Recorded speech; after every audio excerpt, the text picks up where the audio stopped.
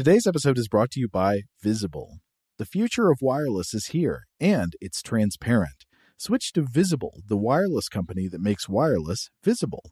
Get a one-line plan with unlimited 5G data powered by Verizon, just $25 a month, every month, taxes and fees included. No hidden fees, no surprises, no, really. What are you waiting for? Get with the times and switch to Visible at Visible.com. Monthly rate on the Visible plan for data management practices and additional terms, visit Visible.com. Today's episode is brought to you by Technically Speaking, an Intel podcast. When you think about the future, what kind of technology do you envision? Whatever the future holds, artificial intelligence will undoubtedly be at the heart of it all. Join Graham Class as he hosts Season 2 of Technically Speaking, an Intel podcast, and hear from the minds transforming healthcare, retail, entertainment, personal computing, and more with the help of AI. Tune in every other Tuesday and explore the latest technology that's changing our world today and creating a more accessible tomorrow. Listen to Technically Speaking, an Intel podcast on the iHeartRadio app, Apple Podcasts, or wherever you get your podcasts. Okay, picture this. It's Friday afternoon when a thought hits you. I can spend another weekend doing the same old whatever, or I can hop into my all-new Hyundai Santa Fe and hit the road. With available H-Track all-wheel drive and 3-row seating, my whole family can head deep into the wild. Conquer the weekend in the all-new Hyundai Santa Fe. Visit HyundaiUSA.com or call 562-314-4603 for more details. Hyundai, there's joy in every journey. Is getting gas at Exxon burning a hole in your wallet? Get the Drop app. With Drop, you can earn free gift cards just by filling up your tank. Download Drop now. Use code DROP66 to instantly receive $5 in points. Welcome to Stuff to Blow Your Mind from HowStuffWorks.com.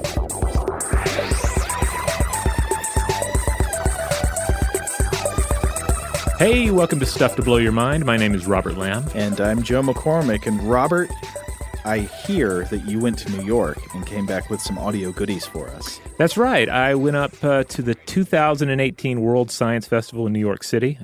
It's a festival that I go to a lot. I don't get to go every year, but I've been several times since, I believe, 2011. And this time I brought back 3 mini interviews that I wanted to share with everybody. We want to definitely state that these are essentially field recordings. Uh-huh. These are green room interviews, so they're not going to have the fidelity of an in-studio interview or even one of our phone interviews necessarily. It's going to be a slightly new beast for long-time listeners of the show. So maybe gird your ears, but you think we got some good stuff in there that'll make it worth the audio. Yes, I believe so, because you're going to hear me chatting with physicist Brian Greene, as well as physicist Max Tegmark, as well as anthropologist Barbara J. King. Now, each one of these people you talk to, of course, Brian Greene is one of the founders of the festival, yes, right? But each of these people you talk to were involved with panels that took place at the festival this year, right? Correct. Yes.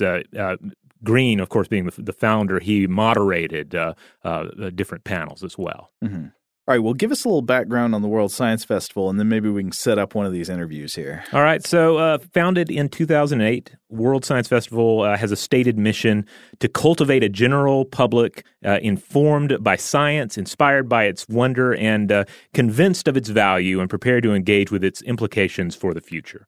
And it was indeed co-founded by Columbia University physics and mathematics professor, string theorist, author, and just overall science communicator Brian Greene, along with his wife, Tracy Day.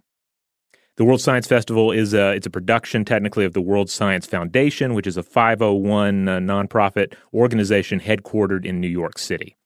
And so each year, they host a week-long slate of science panels, salons, performances, and even a street fair. So it's the kind of thing that really reaches out to all levels of science enthusiasts. You see academics there, you see graduate students, you see younger students, you see science communicators, children, old people, the whole 9 yards. What's at the street fair? Do they have funnel cake? It's a lot of stuff for kids as well as adults. So just a lot of tents set up, a lot of like cool science activities, robots, science experiments, that sort of thing. Wait, did you take your son?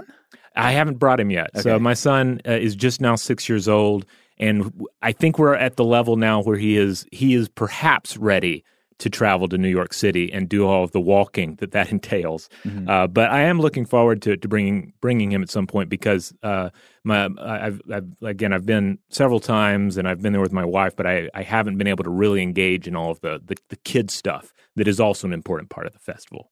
All right, well, to get to your first interview, this was with festival founder and physicist Brian Greene, right?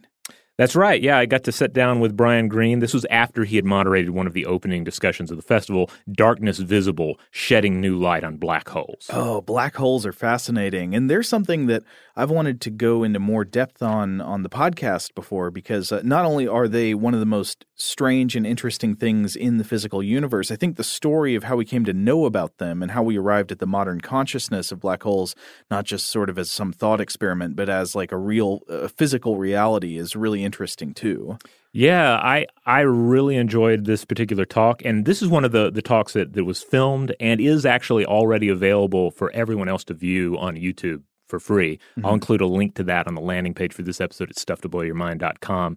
But yeah, I greatly enjoyed it. It really it opened my mind up to some of certainly some of the details about black holes and our sort of journey toward our understanding of black holes, as well as just an update on just where we are, at the bleeding edge of understanding them. Well, what's the scoop?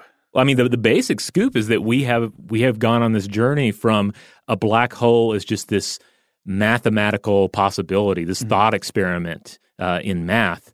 And we are at the point where they are a reality. Like, experts tend to agree that yes, there's without a doubt there are black holes. We have black holes as the result of dead stars. We have supermassive black holes at the center of galaxies, including our own Milky Way galaxy. And we're on the cusp of being able to really learn a great deal more about them, and in doing so, really find out what we truly know about the fabric of the universe. So on that note, let's go ahead and dip into the interview here, and then afterwards, Joe and I will discuss some of the concepts that are discussed. Which World Science Festival offering are you most excited about this year? Well, I'm biased because I'm in a few of them, so that's probably not the completely objective answer that I might give. But we have a program on a conversation between religion and science.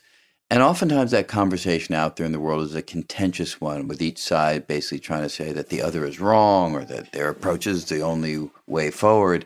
And we're not going anywhere near that, because that's just not a productive way to have a melding between these two ways of looking at the world. Instead, we're looking at whether science can give us insight into whether the behavior that we have evidenced for tens of thousands of years, which is looking for some larger story, some larger narrative, some bigger picture into which we could fit, could that have had adaptive value? Could the brain have evolved in such a way that we have a predilection for that way of thinking about the world? In some sense, could that perspective on the world be imprinted in our DNA?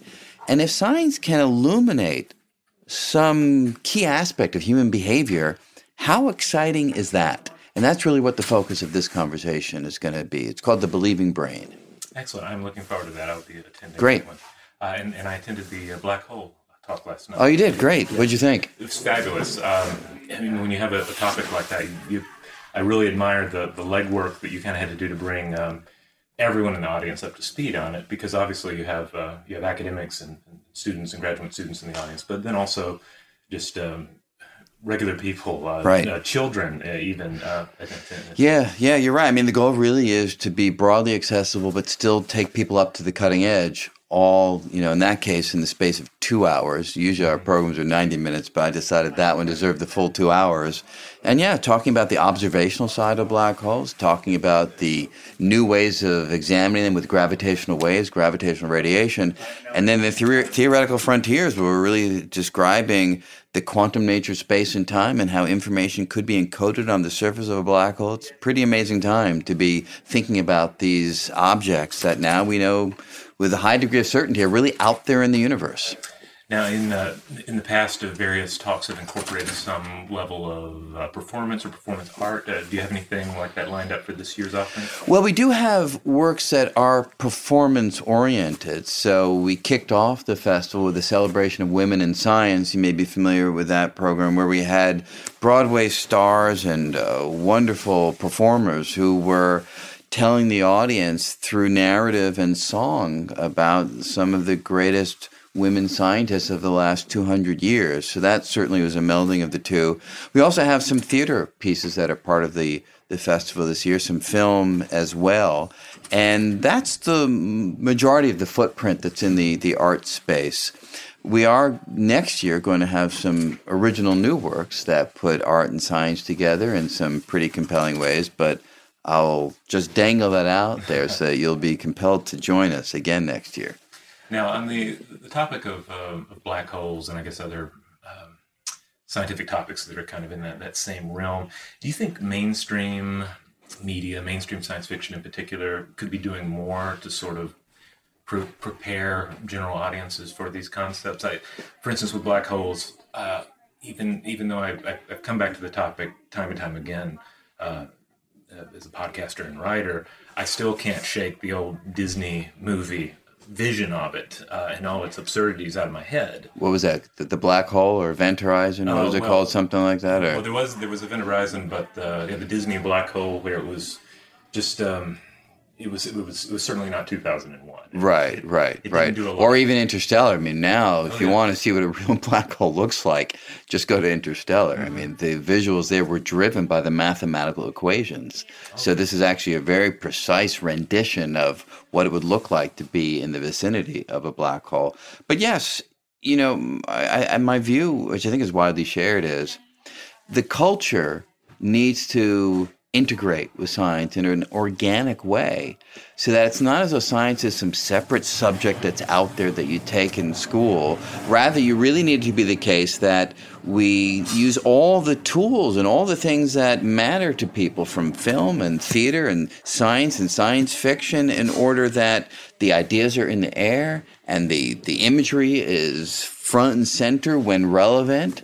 And to do it correctly sometimes is more work, maybe even a little more expensive. But if you get the real picture of a black hole into people's minds through some wonderful story, how great is that? So that we as a culture really begin to embrace these ideas far more fully and far more accurately. In your opinion, what's the single most exciting research frontier in physics right now, and why? Well, it's a tough question. Certainly one is gravitational waves, because whenever you open up a whole new way of engaging and observing and interacting with the universe, you're bound to find surprises. You know, so far, there have been some surprises, but for the most part, we've been seeing the kinds of things that we anticipated seeing, the kinds of things that computer simulations had already given us some insight into, and now the observations are agreeing with the computer simulations, which is wonderful. Yeah, there are still some surprises there as well with neutron-star collisions, but the real wondrous moment is going to be when we get some data from the gravitational wave observatories that fits no template, fits no previous computer simulation, and forces us to go back and figure out what kind of exotic new structure out there in the universe is giving rise to these very peculiar ripples in the fabric of space and time. That's going to be an astounding moment. So that's certainly one area. The other area, in physics at least, if I focus on that, is trying to really understand quantum mechanics as it relates to space and time.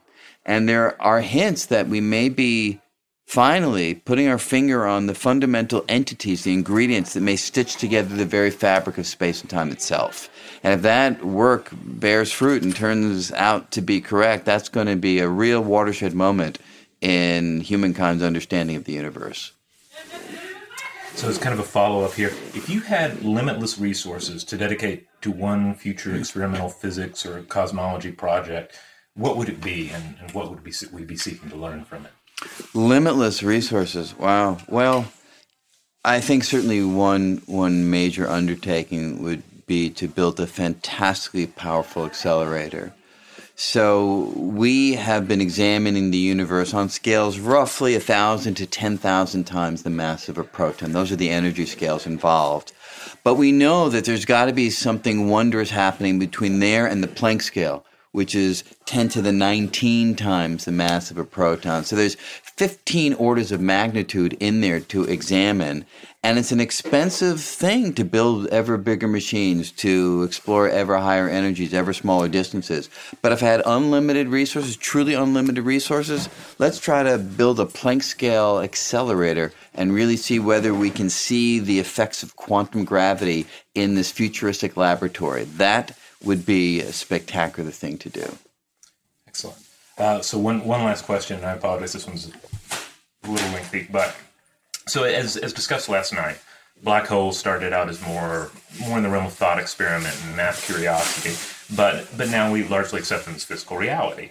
Do you think there are ideas like that out there in physics today, things that are currently only hypothetical math entities, etc., but that will someday we'll accept as real physical objects in the universe? Well, I certainly hope so, because otherwise I've been barking up the wrong tree for a very long time. So the work that I've been focused on, and my colleagues as well, Kumran Baffa from last night's program too, is string theory. And string theory does posit the existence of new physical entities, really small entities, down at the Planck scale, 10 to the minus 33 centimeters. And that's fantastically small. It's hard to even think about how tiny that is.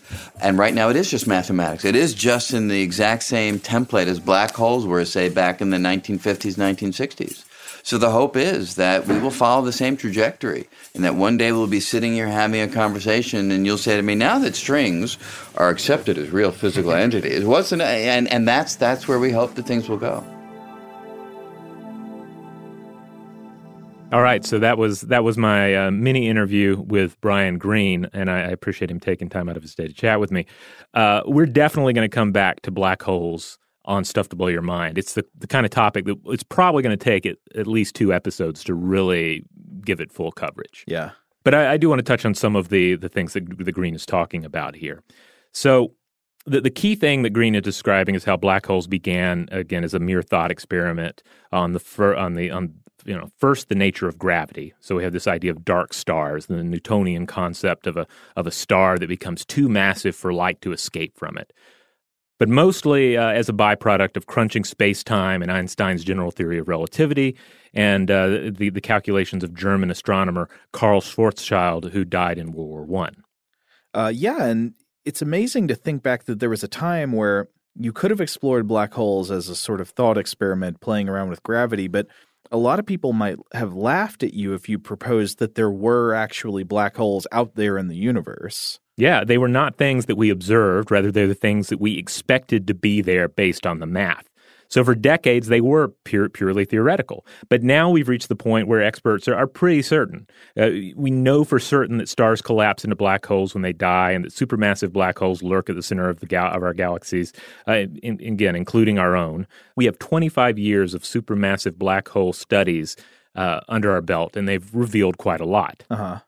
So one of the issues here is that, we create these templates for what we observe based on the math, and then we see how the template matches up to our observation. I think that's kind of how a lot of things work in science. You're creating expectations based on the data you have, and then you see what occurs when you bring that template to nature.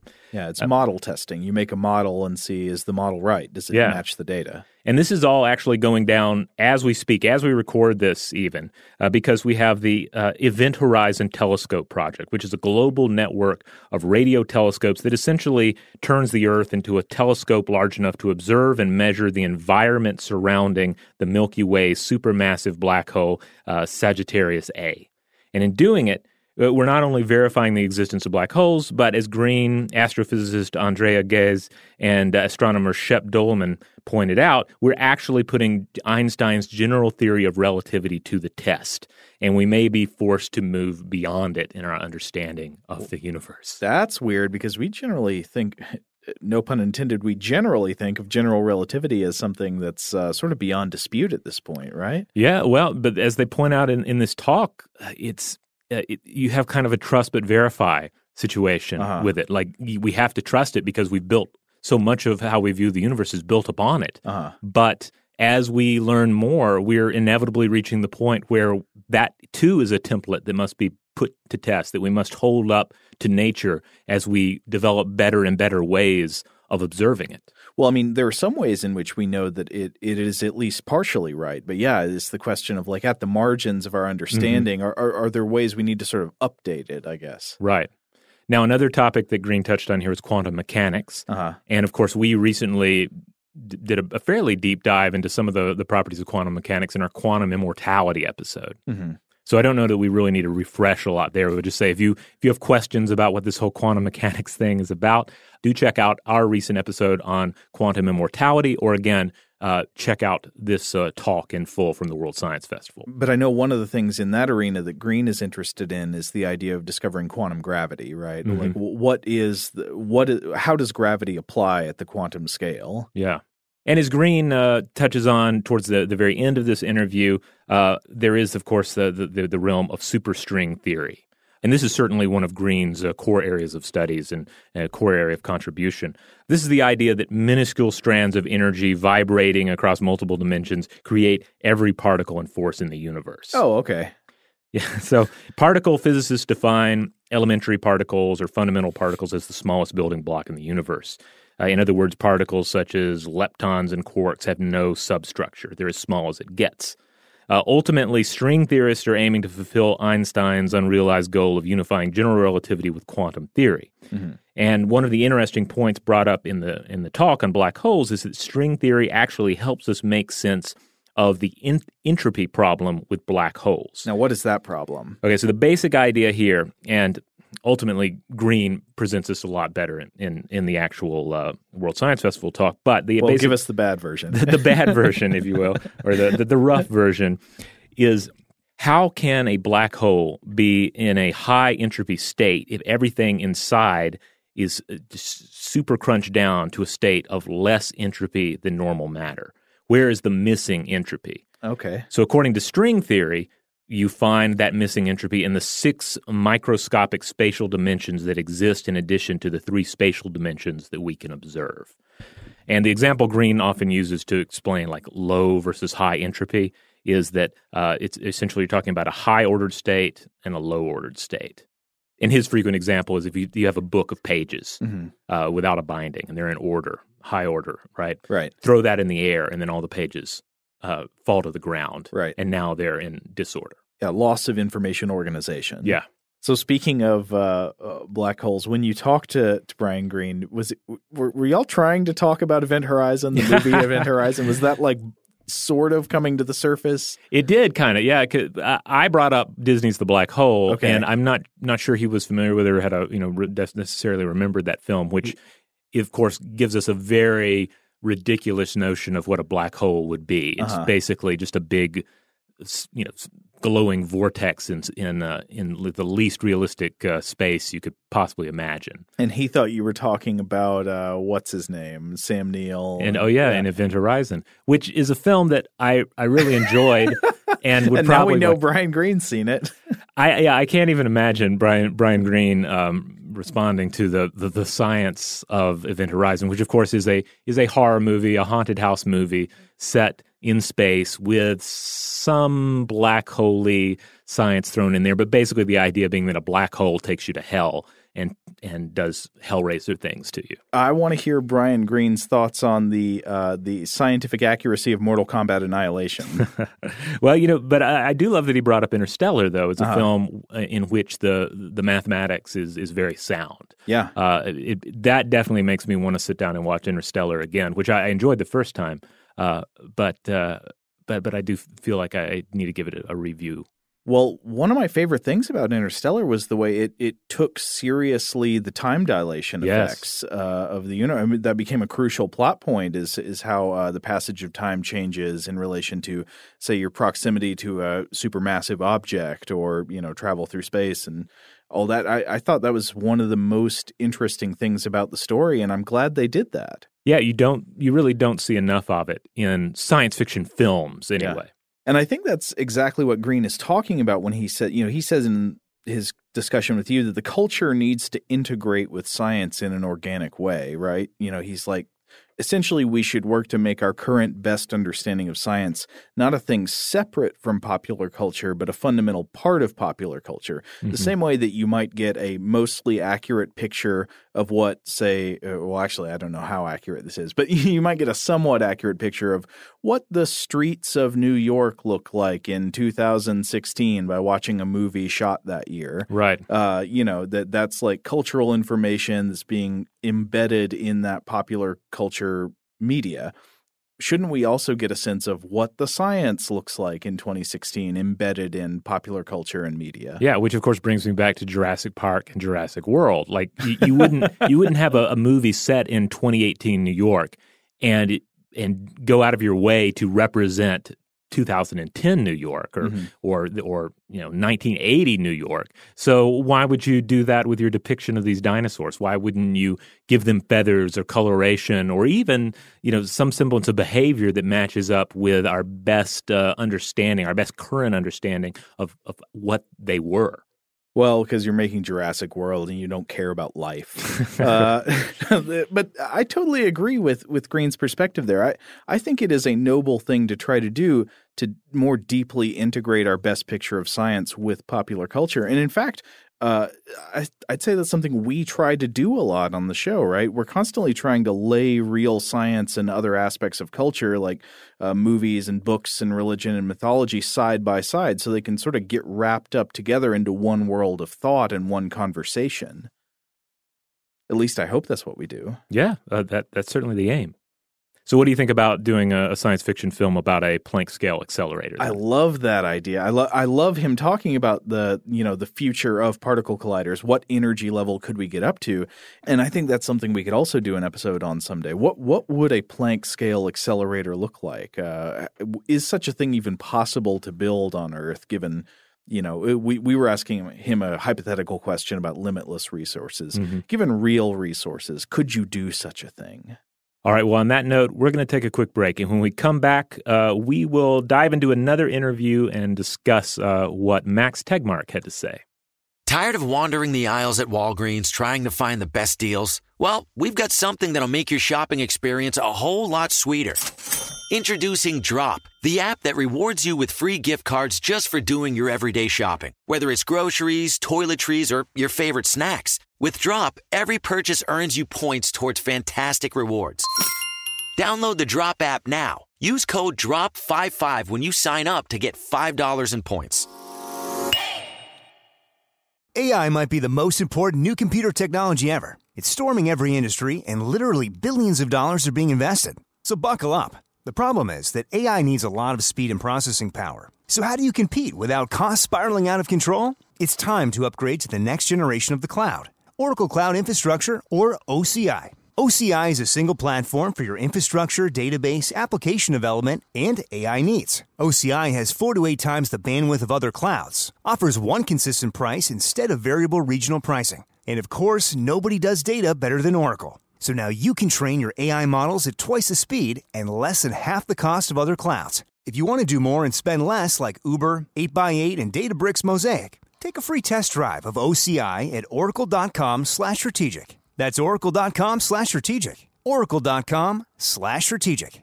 Today's episode is brought to you by eBay. eBay Motors is here for the ride. Remember when you first saw the potential? And then, through some elbow grease, fresh installs, and a whole lot of love, you transformed 100,000 miles and a body full of rust into a drive that's all your own. Look to your left. Look to your right. It's official. No one's got a ride like this. There's nothing else that sounds like, feels like, or looks like the set of wheels in your garage. With over 122 million parts, you can make sure your number one ride or die stays running smoothly so there's no limit to how far you can take it. Brake kits, turbochargers, engines, exhaust kits, roof racks, LED headlights, bumpers, whatever your baby needs, eBay Motors has it. And with eBay Guaranteed Fit, it's guaranteed to fit your ride the first time, every time, or your money back. Plus, at these prices, well, you're burning rubber, not cash. Keep your ride or die alive at ebaymotors.com. Eligible items only. Exclusions apply. This Father's Day, shop at the Home Depot to find the perfect gift to help Dad be everything he can be. Because your dad is more than just a dad. He's groundskeeper of the yard, the perfecter of the patio, and the cleaner of the clippings. He's the weed-fighting, hedge-trimming, leaf-blowing lord of the lawn.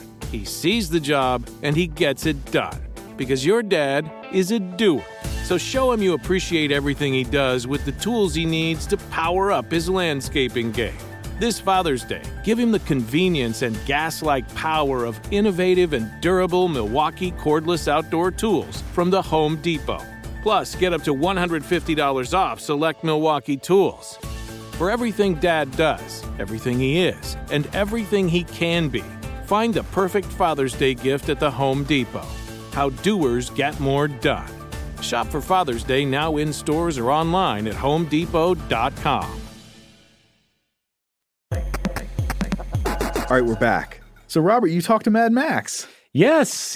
This was definitely one of the highlights of World Science Festival 2018 for me, getting to sit down with Max Tegmark, president of the Future of Life Institute, physicist, advocate for positive use of technology.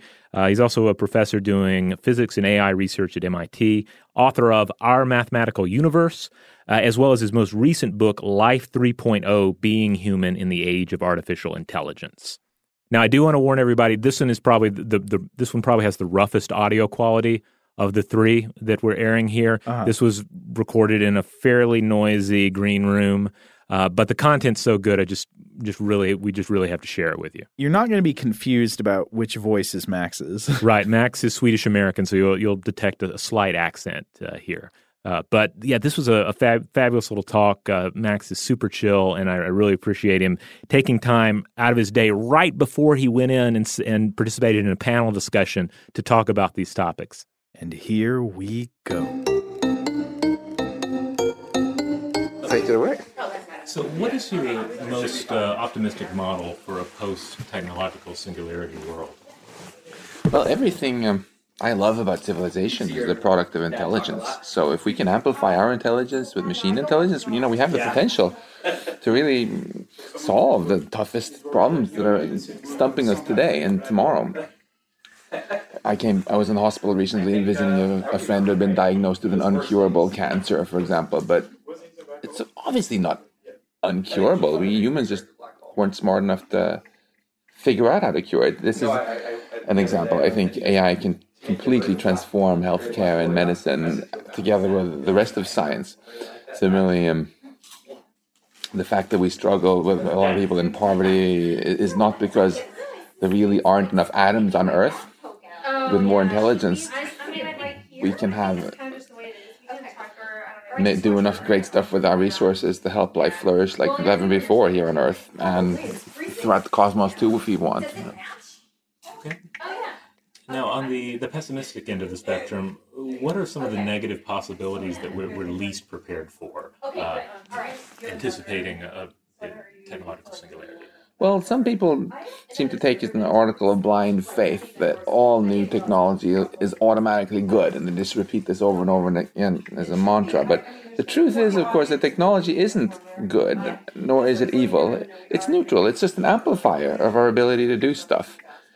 Is fire good or bad? Well, it's good to heat your home with in the winter and bad to use for arson. And AI is really no different, except much more powerful. So to me, the really interesting question is how can we win the wisdom race between the growing power of the technology and the growing wisdom with which we manage it? I think my concern comes from the fact that we haven't realized we have to change strategies to win this race. We're used to staying ahead of the game by learning from mistakes. We invented fire and screwed up a bunch of times and invented the fire extinguisher.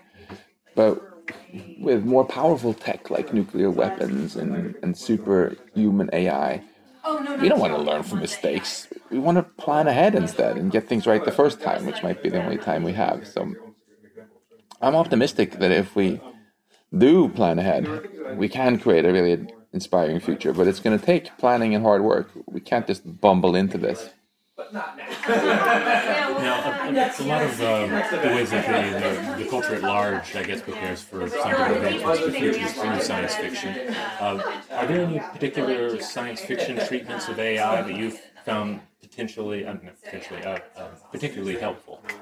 I just rewatched Kubrick's 2001 the other night with my family, and I think it's not only one of the oldest, but also one of the best, actually, because when Hal says, "I'm sorry, Dave, I can't do that," it illustrates the point that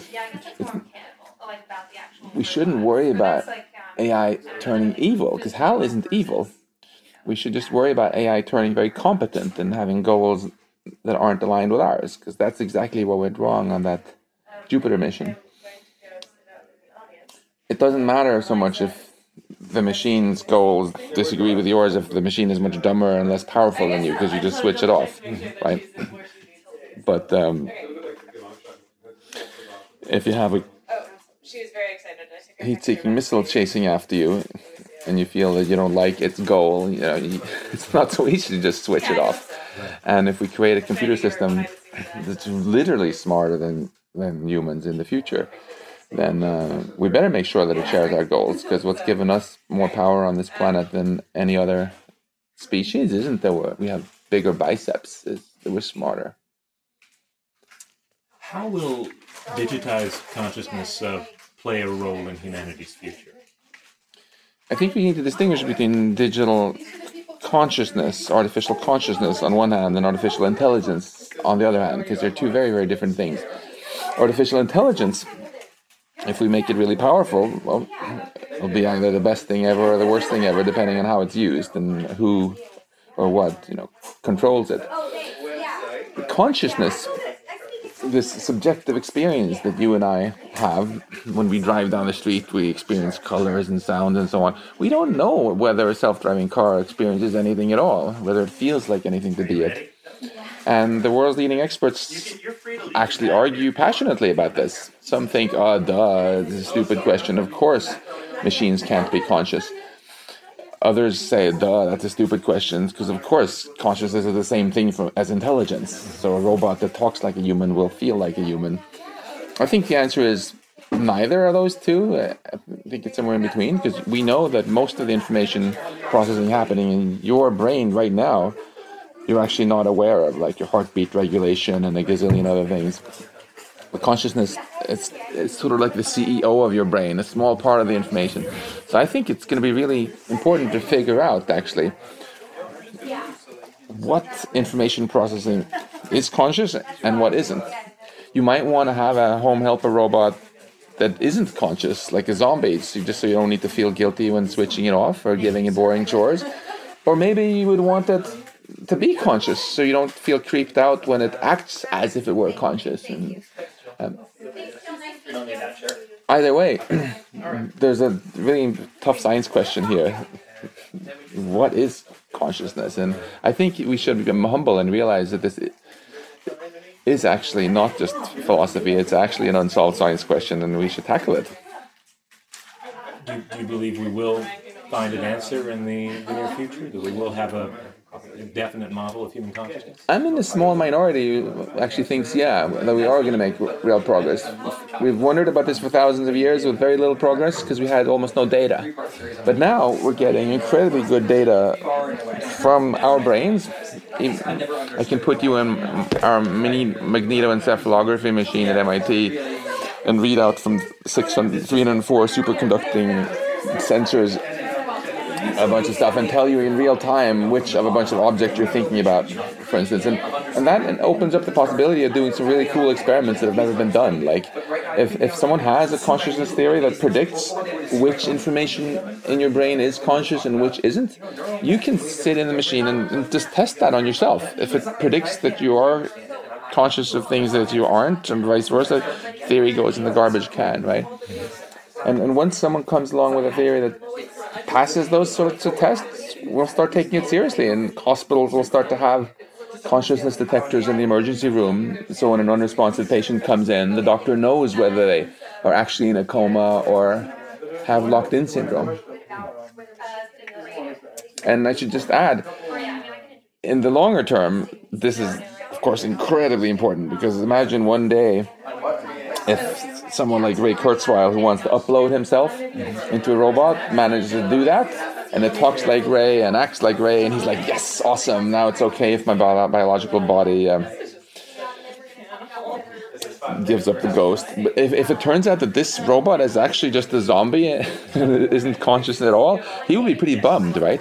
And imagine if humanity one day has these robot descendants we're very proud of, and they go out and do all this cool stuff, but they aren't conscious. Wouldn't that be the ultimate zombie apocalypse, where the whole universe just goes back to being a play for empty benches? Well, because I guess on one hand you're potentially creating all these zombies, but then it's also potentially informing us that we are nothing but zombies as well, right? Well, I think you know subjectively that you are not, because you are conscious. You are aware of these things. But I think we have to be humble. That doesn't mean that every system that does clever stuff is actually experiencing anything. It's not at all clear that a self-driving car has any subjective experience at all, that it feels like anything to be it. And for some devices, again, that's probably the way we want it.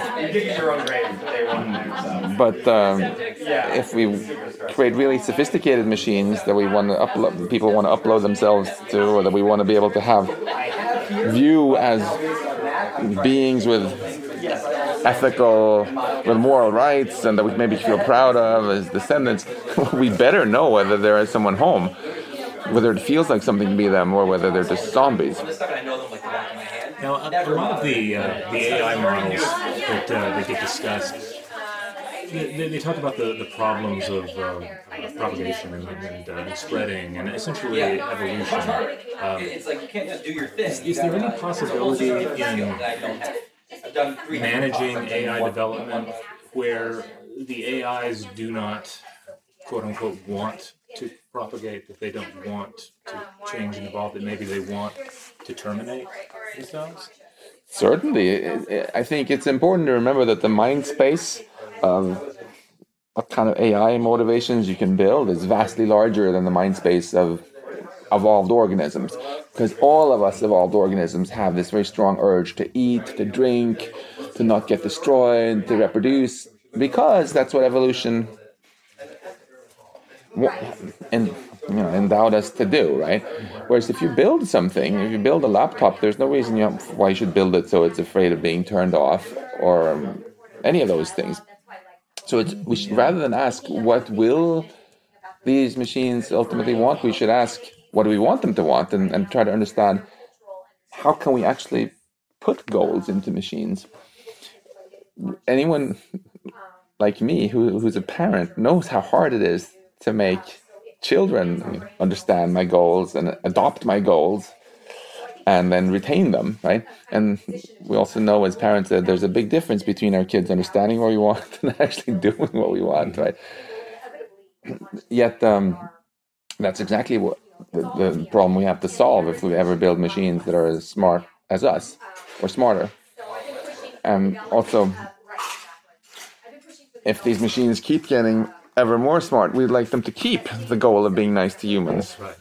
My sons were very excited about Legos when they were little, and now when they're teenagers, not so much. And we don't want our machines to become as bored with this goal of being nice to humans as my kids are with Legos either. So there are many nerdy technical problems in AI safety research of this kind, how to make machines understand our goals, adopt them, retain them, that we really need to solve before anyone decides to switch on a superintelligence. And those problems are so hard, it might take decades to solve them, which is why it's so important that we actually research them now, not the night before someone hits the on switch. I think I probably have time for one more question here. So it seems to be the case that certainly we can have a human level or higher intelligence that is not conscious through computing. Would you agree or would you disagree? I think this is an open question. We don't know. I have colleagues who think the answer is obviously yes. I have colleagues who think the answer is obviously no. My guess is that it could be either yes or no. Like we have pocket calculators today that are vastly better than any human at multiplying numbers fast. But they're probably not conscious at all. So there's no guarantee that just because you're better than humans at some things, you're going to be conscious. Okay.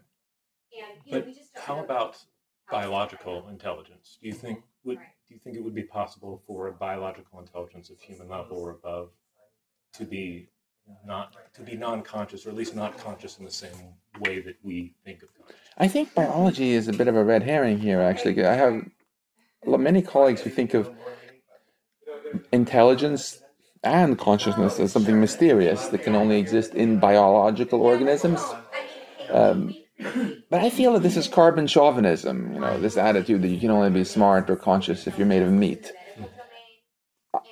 I'm basically food rearranged, and I'm made of exactly the same kind of electrons and quarks as my food and as my laptop. The only difference is the pattern in which they're arranged, the information processing that happens. So I certainly don't think it's impossible to have machines that are as intelligent as us that aren't made of meat, or as conscious as us that aren't made of meat. But we have to crack the science problem of what is it specifically about the information processing that makes it intelligent and that makes it conscious. All right, so there you go. Max has interesting thoughts about artificial intelligence. One of the things is that he says something that a lot of the people I read on this subject would probably disagree with, but then ends up, I think, in the same place as them. Mm-hmm. Max makes the technology is neutral argument. And there are some people who I think would really disagree with that to some extent. For example, I think about many of the critics of social media like Jaron Lanier and Tristan Harris, who we've talked about, who I definitely don't want to put words in their mouth, but I think they would say something like, there are some kinds of technology that possess something like a will of their own, not in any spooky or conscious sense, but just in the sense that there are certain applications for which they will be most easily and eagerly deployed by humans. And that sort of technological will often favors evil or negative applications. So there are technologies that you can say, well, technology isn't inherently moral or immoral, but there are definitely technologies that lend themselves very easily to immoral or evil or destructive applications. Wouldn't you agree, Robert? Yeah, I mean, for instance, if you're talking about like some of the big ones we've talked about, of course, atomic energy, certainly chemistry, the emergence of both chemical weapons and many fabulous life-saving chemicals that emerged during the 20th century. But then other things like, fabric science, some metamaterials, you could probably make an argument that these maybe lend themselves more towards non-violent, non-destructive uses than others. I definitely think about social media algorithms being a thing that you could easily make the argument that, that's just a neutral technology. It could be used for good, could be used for evil. And I guess that's technically true, but which way is it most likely to be used given what it's capable of doing? Yeah, and of course, a lot of it, as Max touches on here, is going to come down to human will and the humans involved in shaping it and in a sense, raising it. So the title of this particular panel discussion that Max was about to participate in was Teach Your Robots Well. Yeah. And it was about the idea of essentially how do we prepare AI for the potential technological singularity when they will be the entities with the power. Yeah, and whether you think the Kurzweilian sense of the singularity is realistic or makes any sense at all, there is at least another version of it you can entertain that might be more plausible, which is just the idea that at some point AI will surpass human intelligence in many important ways, right? But I do want to come back to what I said about Tegmark because I don't want to put him too at odds with the other idea I was just explaining, because ultimately I think Tegmark ends up in the same place, saying that we have to be very careful with certain types of technology, specifically AI, that can't be allowed to just grow in the wild, right? Sometimes we let technologies just grow in the wild of the marketplace and see what happens with them. AI, we can't treat that way, right? Certainly. And Max Tegmark, he did not specifically mention James P. Carse the author of Finite and Infinite Games, right, which we talked about recently. Yeah, he didn't bring that up specifically, but one of the things that he was pressing is the idea that as we develop AI, we should develop it in a way that it benefits humanity as a whole. Yeah. Rather than fulfilling political or national or a particular social function or a business function. In other words, we need to raise AI, develop AI so that it is playing an infinite game rather than any number of potentially destructive finite games. Right, because as Max talks about, like the idea, the really scary version of how AI could go wrong is not Terminators. Right. It's not that AI decides I'm evil and I must kill humanity. I mean, of course, anything's possible, but that doesn't seem very likely. What seems far more likely is that there are lots of negative side effects that are very destructive and harmful to us as a byproduct of it attaining some finite goal. It's playing a finite game. It's trying to do XYZ for some business purpose, and there just happen to be some really negative side effects to it achieving that goal. And so anyway, I mean, what this comes back to is that we have to have a guided type of development for AI. It has to be informed by our desire for AI to do good and not evil. You could put other types of technology in this category, as we were just talking about. Nuclear fission seems like a good candidate for something that could be used for good, could be used for evil. If you just allow it to develop naturally in the wild, it's probably going to be far more destructive than it is beneficial, right? I think that's a valid argument. Yeah. And it's another example. If you had definite guidelines that said this must be developed in a way that benefits everybody, and does not further a particular finite game, then we'd all be better off in the long run. Now, I guess the big question is, so like, even if you can get people to agree to that, say, okay, we won't develop AI in the wild. We'll do it as some part of a global project to develop wholly beneficial AI that will treat everyone well and be aimed towards the betterment of humanity as a whole. How do you get people to sign on to that? That sounds like a whole other maybe you need an AI to solve that problem to begin with. Yeah, you get into this whole area of then, who's governing the AI? What are the mechanisms in place? There's like a problem of politics that sort of precedes us getting to the stage where we're ready or mature enough to develop AI. Yeah. Which makes me glad, though, that we have people like Max Tegmark out there that are participating in conversations about this, not only with World Science Festival attendees or with podcast hosts, but actively setting down and having these discussions with some of the people that are in a position to do something about it and to lay the framework for the future. Yeah. So if you're influencing the influencers, you need to be bringing this question up. Yes. So here's another thing. Tegmark mentions machine consciousness as, quote, not philosophy, but an unsolved science question.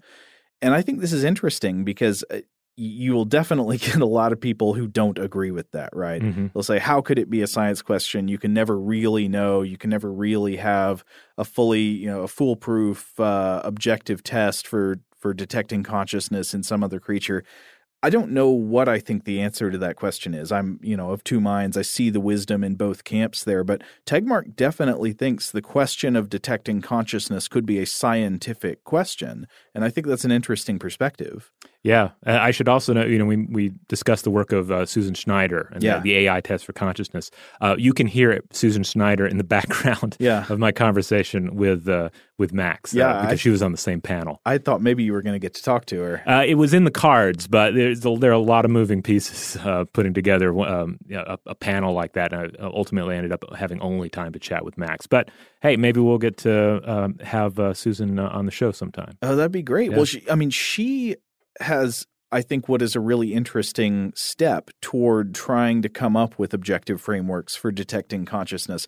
It's obviously it's a very limited kind of step. I mean, as we discussed in the AI consciousness test episode, there are a lot of limitations to what these types of psychological tests could do. Like asking a machine if it understands the concept of souls, or trying to see if it understands movies like Freaky Friday. Right. And I think that's really clever, and that's a good step. But obviously, that's not there yet to like a full understanding of how we could see consciousness in an objective way outside of ourselves. And I don't know if we'll ever get there. But it sounds like Max thinks we could. Yeah.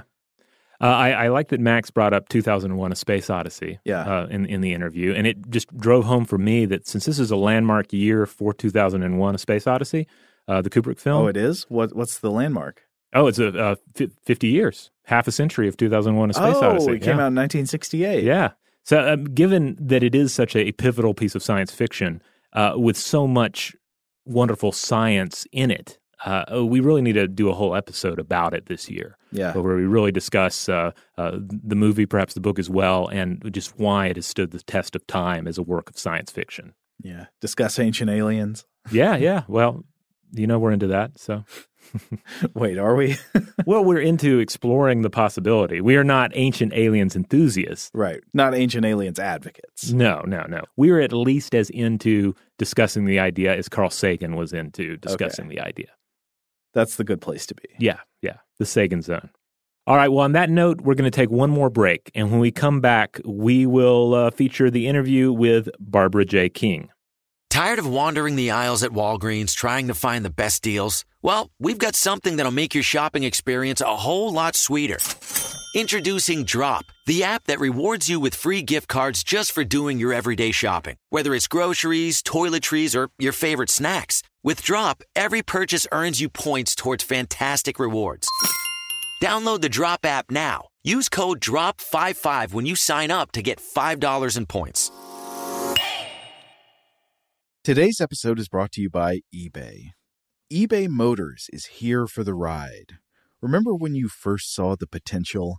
And then, through some elbow grease, fresh installs, and a whole lot of love, you transformed 100,000 miles and a body full of rust into a drive that's all your own. Look to your left. Look to your right. It's official. No one's got a ride like this. There's nothing else that sounds like, feels like, or looks like the set of wheels in your garage. With over 122 million parts, you can make sure your number one ride or die stays running smoothly so there's no limit to how far you can take it. Brake kits, turbochargers, engines, exhaust kits, roof racks, LED headlights, bumpers, whatever your baby needs, eBay Motors has it. And with eBay Guaranteed Fit, it's guaranteed to fit your ride the first time, every time, or your money back. Plus, at these prices, well, you're burning rubber, not cash. Keep your ride or die alive at ebaymotors.com. Eligible items only. Exclusions apply. This Father's Day, shop at the Home Depot to find the perfect gift to help Dad be everything he can be. Because your dad is more than just a dad. He's groundskeeper of the yard, the perfecter of the patio, and the cleaner of the clippings. He's the weed-fighting, hedge-trimming, leaf-blowing lord of the lawn. He sees the job, and he gets it done. Because your dad is a doer. So show him you appreciate everything he does with the tools he needs to power up his landscaping game. This Father's Day, give him the convenience and gas-like power of innovative and durable Milwaukee cordless outdoor tools from the Home Depot. Plus, get up to $150 off select Milwaukee tools. For everything Dad does, everything he is, and everything he can be, find the perfect Father's Day gift at the Home Depot. How doers get more done. Shop for Father's Day now in stores or online at homedepot.com. Father's Day is coming, a day we celebrate the guy who's always there for us. To crack a dad joke. Well, you know what's not a dad joke? Getting $50 off the Bartesian Premium Cocktail Maker with the purchase of his favorite cocktail capsule pack. $50 off. No dad joke. See, this is a dad joke. I lost my glasses today, and guess who I bumped into? Everyone. But the Bartesian Cocktail Maker, it's no joke. Each cocktail capsule contains real fruit juices and all-natural bitters, so Dad can make over 60 premium cocktails he loves. Sidecars, old fashions, gimlets, all with the push of a button. So, for the dad who loves a cocktail with friends and a good joke from time to time, get the Bartesian Premium Cocktail Maker. $50 off now until Father's Day. Visit BARTESIAN.com/father to get 50 off the best premium cocktail maker for dad at the best price for you. Bartesian. Premium cocktails on demand. All right, we're back. Okay, so Robert, the third person you spoke to here was the anthropologist and author Barbara J. King. What was the deal here? Okay, so this was the third interview. These are featured in order that they occurred. Okay. And she is an anthropologist and author. For 28 years, she taught biological anthropology, primate behavior, and human evolution at the College of William and Mary. She's the author of 6 books, including 2013's How Animals Grieve, and she's the recipient of the Guggenheim Fellowship. She's also the author of her latest book, 2017's Evolving God, A Provocative View on the Origins of Religion. And she participated in the Brian Greene-moderated The Believing Brain, Evolution, Neuroscience, and the Spiritual Instinct, alongside Steven Pinker, neuroscientist and psychologist Lisa Barrett, and neuroscientist Zoran Josipovic. So this was an interesting interview, too. I guess we should play the interview, and then we can talk about it. All right, here we go. So I'm going to start with a pretty broad question here, and that is, are humans hardwired for belief, as the saying sometimes goes? I think we're hardwired for connection, for belongingness, as I call it, and for mattering to each other. In some cases, this does take the form of religion, spirituality, but I don't think we're necessarily hardwired for any specific type of religious imagination. So my work really looks at the deep evolutionary roots of religion and puts that right in the being wired for connection. Okay. Now, I understand this question might not be going back deep enough to really get into your area of expertise, but do you have any thoughts on what are perhaps some common mistakes that we make in trying to understand early or ancient people, or even truly prehistoric people's concepts of religion? Yeah, I think many people do focus on belief, and of course, belief doesn't fossilize. So what I try to do is shift a little bit and talk about practice. So I'm looking for the material culture that can get us a window onto practice. And to get to your misconception part of the question, I think there's a tendency, for example, to equate a burial automatically with a belief in the afterlife. We can't do that. Material culture cannot reveal to us whether there's a belief attached to that or not. So it's quite tricky looking at the evolution of belief. When I speak about practice, I'm talking about some kind of ritual that takes us beyond the here and now, but to ascribe a particular belief to that, really tough. So you've written on how animals grieve. Are there any, now obviously these are not rites, as you say, but do you see anything like the roots of religion in the practices that, what do you want to, well, not practices, behaviors of animals? I do, yes. I've written quite a lot about this. I look for rule following and empathy, compassion, and imagination. All of these things I see in our close living relatives, for example, chimpanzees, bonobos, some monkeys, and some people would like to interpret those things as spirituality full stop, and I don't. I do see them as the building blocks. The idea of deeply profound emotions in other animals is coming back into science. Darwin did it, but then it disappeared for a good long time. And those profound emotions that are felt around social behavior, love, death, I think do play into an understanding of deep religious roots.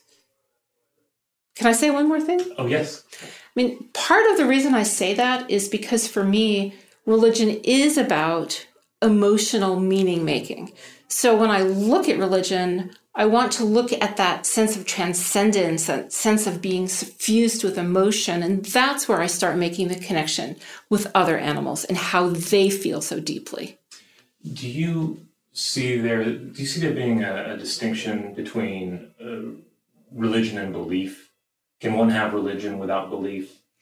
One can have religion without belief in a particular type of God, but I think belief has to be part of the picture when we're talking about contemporary societies. Again, though, I want to disentangle that when we're talking about the past.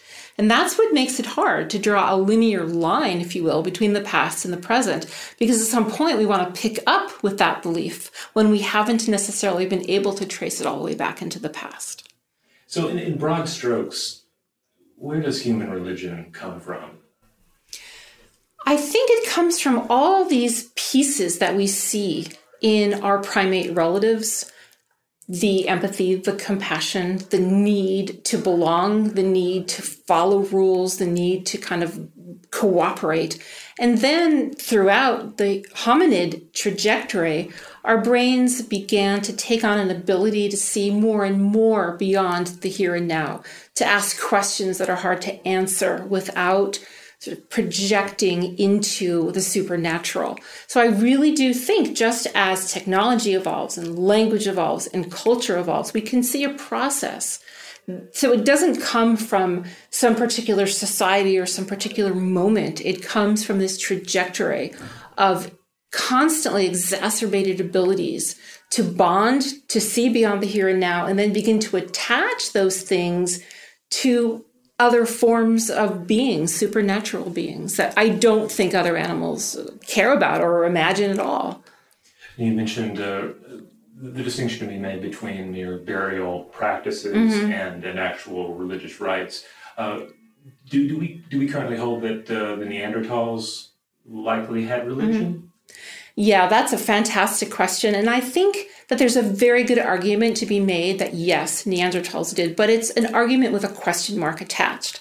So we know, for example, that Neanderthals not only were very smart and hunted cooperatively, but that they hunted raptors to take their feathers and adorn their bodies with feathers as part of their identity. They would bury their toddlers who died with bison skulls, rhino skulls, aurochs horns, elaborate sort of funeral ceremonies. It is possible to imagine these in the absence of any religion, to simply think about respect for the individual who died. But I also think it's compatible with their big brains, the way they're beginning to interact with the world. So I think we have a very good likelihood for yes without a certainty for yes. One last question. Do you have any thoughts about where religion is going? If religion is still evolving, if we're changing the ways we interact with religion? I think that certainly increasing secularization is an important trend to look at. But there is this strong need, as I mentioned, for connection and belongingness. And so if those needs are not being filled by religion, they need to be filled by something else. And so it's a very good question. I don't know where we're going, but we need something. We need something else to fill in. And I think that is the question that I have as well. What is going to replace, if you will, this community? Because religion is so much about community and practice. And I really do think that's underestimated in most of our discussions about religion. I've read a little bit about this idea of hyper-real religion, where individuals will take, say, a concept in fandom. It might be something like Jedis or The Big Lebowski, and they will. At times, it's kind of a playful, spaghetti monster type of interaction with the ideas of religion. But then there's this argument that it becomes more, that it perhaps fulfills that need you're talking about. Right. Well, I think about this a lot because my particular brand of transcendence happens at a Springsteen concert. And, I'm not thinking of that in a particularly religious sense, but it does. It's a community of people who become transformed in the moment in concert with another being. So how is that really different than what we're talking about? Right? It's not something supernatural. So perhaps we're changing to lose part of that belief in things that aren't as material, that aren't as concrete. We can turn to the Springsteen and the Jedi model in place of some of these other more supernatural beings. So I love this interview because this is something I wonder about all the time, the actual origins of religion. Now, a lot of times when religion and science come up together, it's like people want to they want to fight out that question, like, do religion and science conflict? Can they coexist? I'm much more interested in the question of the scientific investigation of what religion is and where did it come from? Like, what were the first religions? What did they look like? How did this instinct arise in our brains? And what's happening in our brains when we practice religion? How did we get this way? Yeah, I think a lot of what she presents is it really squares with some of our recent explorations of consciousness. For instance, the idea presented by Susan Schneider's test for consciousness in AI, the notion that anything with consciousness must be able to grasp concepts of the soul, mind transference, or transmigration of the soul. And one can easily imagine the roots of this in animal contemplations of loss. Perhaps it's even a necessary, precursor for consciousness. This is something Susan Schneider's writing really made me think about. I guess I just never considered before how important the link is between ideas about souls and the presence of consciousness. For example, the whole basis of the AI consciousness test is that a machine that wasn't conscious, say it knows how to use language, it knows how to have a conversation, but if it's never heard anything about disembodied souls, how would it even make sense of religion's ideas about disembodied souls if it did not have something that it could imagine being separated from its physical substrate, Yeah, and I mean, the ideas that Barbara J. King presents here, they do make me sort of rethink all that and wonder, well, if you have any species for which death is a reality, then to what extent is it inevitable that they would reach this point in their cognitive evolution, that they would develop these ideas based on the question, where did they go? Where is the force that animated this being, the force that made it a thing that was of value to my life? Yeah, she's got a point of view on religion that resonates very strongly with me, that I think it's got that truthiness feel. I mean, I can't judge if it's true, but it seems true at least, that in religion, the emotional and social aspects of religion precede and predate the literal dogmatic beliefs of religions, and that the literal dogmatic beliefs of religions are outgrowths of those social and emotional functions. Yeah, and to her point, if you can find that at a Bruce Springsteen concert, yeah, or in Jediism or Dudism, then you don't necessarily need these older models of religion. But on the same note, like that, I think is one of the key things that people prize in the religious organizations that they're still a part of, or the religious movements that they're still a part of. Yeah, I think a lot about what will, if anything, what will replace religion in secularizing societies. Mm-hmm. So if you've got a society where people are losing their literal beliefs in the dogmas of religion, like they stop believing, okay, there is literally a God that literally created the world and all that. But if King is right, and the basis of religion is still all these instinctual drives we have for things like belongingness, connection, mattering to each other, rule following, cooperation, that they blend together into this kind of emotional stew that makes us want something like a religion. What do we fill that void with? Yeah, I mean, there are a number of different directions you can go with that. I think some corporations kind of fulfill that, that purpose, either as an outsider to it, perhaps you just really like Apple products, or as an insider. I mean, I think a lot of us know somebody maybe who works at a particular business or corporation, and it's managed well enough, or it has the right atmosphere or mix of benefits to where it is like a truly inspiring place to work, and it perhaps fulfills some of the roles. It's like people looking out for each other, and an organizational structure looking out for them, and informing some aspect of their identity. But then also, I think that maybe it's sports. It's not a god that I necessarily follow, but perhaps it's organized sports and the fandom for particular organized sports teams. Can I tell you my nightmare scenario is that in secularizing societies that the literal beliefs of religion are going to be replaced by social media religions. Ooh, I don't know what to think about that. I'm going to have to sleep on that one and have a few nightmares. The social media app is where you where you fulfill your need for connection, for belongingness, for mattering to each other, for rule following, for cooperation. It all happens on there, and you can come up with sort of like ritualistic, systematic ways for it to happen, right? The programmers of the apps can sort of like almost design the liturgy of your social media religion. Can you see it? Yeah, I just wonder if they'll be able to skip ahead on the religion, or we have to go through like all the dark days of a particular faith's evolution through the social media app. Like maybe version 1.0 is very optimistic and individual based, and then version 2.0 is very chaotic. Version 3.0 entails a crusade. Then again, I guess we also have to question our assumption. So maybe it's not true that something has to replace it. You know, maybe it's true that you can have the literal beliefs of religion vanish, and so all the trappings of religion go along with it, and people don't necessarily need a thing to fill that hole. Maybe there are just other ways for them to feel empathy, compassion, belonging, rule following, cooperation, and all the things King talks about. Yeah, I mean, one thing that I've talked about religion on the show a lot, and I have various ideas about how I process it. I kind of think of it in terms of lenses. There are certain lenses I can choose to lay over my perception of reality, and sometimes it's helpful to use one that is the religious in form, and other times I'm just going to fall back to the base sort of scientific and skeptical view of the world. But on the other hand, I have to realize that everybody else isn't necessarily like me. We all have different minds, different brains, different backgrounds. So I don't feel comfortable just going around saying, "Hey, everybody, you should think about religion exactly the way I think about it," because that's probably not that's not a realistic expectation either culturally or just cognitively. I think also just the experimental problem that King talks about is really interesting.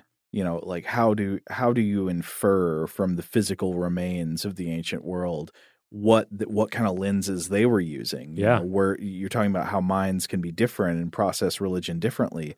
How can you infer just from artifacts and paintings and burials and stuff like that what their picture looked like? Yeah, and how similar it was to yours. Yeah, but specifically her answer on the Neanderthals, I found very interesting. Yes, to what extent can we just look at these very basic remains and see something like belief, like religion in their activities, in the remains of their activities. Yeah, and all the while being very conscious of the fact that we could easily be misinterpreting things. Yeah. That's what we're good at. It is. All right, so there you have it. Again, I want to give my thanks to Brian Greene, Max Tegmark, Barbara J. King, and just the World Science Festival as a whole. They were very accommodating of me and allowing me to attend these talks and to actually score a little interview time with these three individuals. And I want to remind everybody that, hey, if you're interested in attending the World Science Festival, this is something that is very open to the public. If you live in the New York area, you should definitely check out whichever panels or activities appeal to you the most. And if you live outside of New York, make a trip of it. New York City is a place with a million things to offer. And during the World Science Festival, science is an excellent reason to visit the Big Apple. New York's a great science city anyway. Yeah, you have the Museum of Natural History right there waiting for you. That is an American treasure. It is. If you've never been, you should go sometime. Right. And if you are just not going to New York City anytime soon, you can still check out worldsciencefestival.com. Yeah, you can find just years worth of various panels. Not everything that goes on there is necessarily filmed, but a lot of it is, and you can go back and view these different scientific discussions. And as for us, well, our website is stufftoblowyourmind.com. That's where you'll find every episode of the podcast, and you'll find links out to our various social media accounts. As always, I want to remind you that if you want to support Stuff to Blow Your Mind, one of the best ways you can do it is to rate and review us wherever you get the podcast. Big thanks, as always, to our excellent audio producers, Alex Williams and Tari Harrison.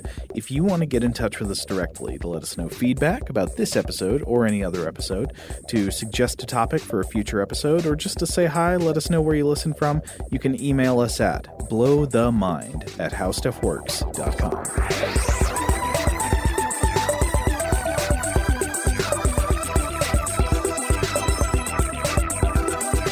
For more on this and thousands of other topics, visit howstuffworks.com.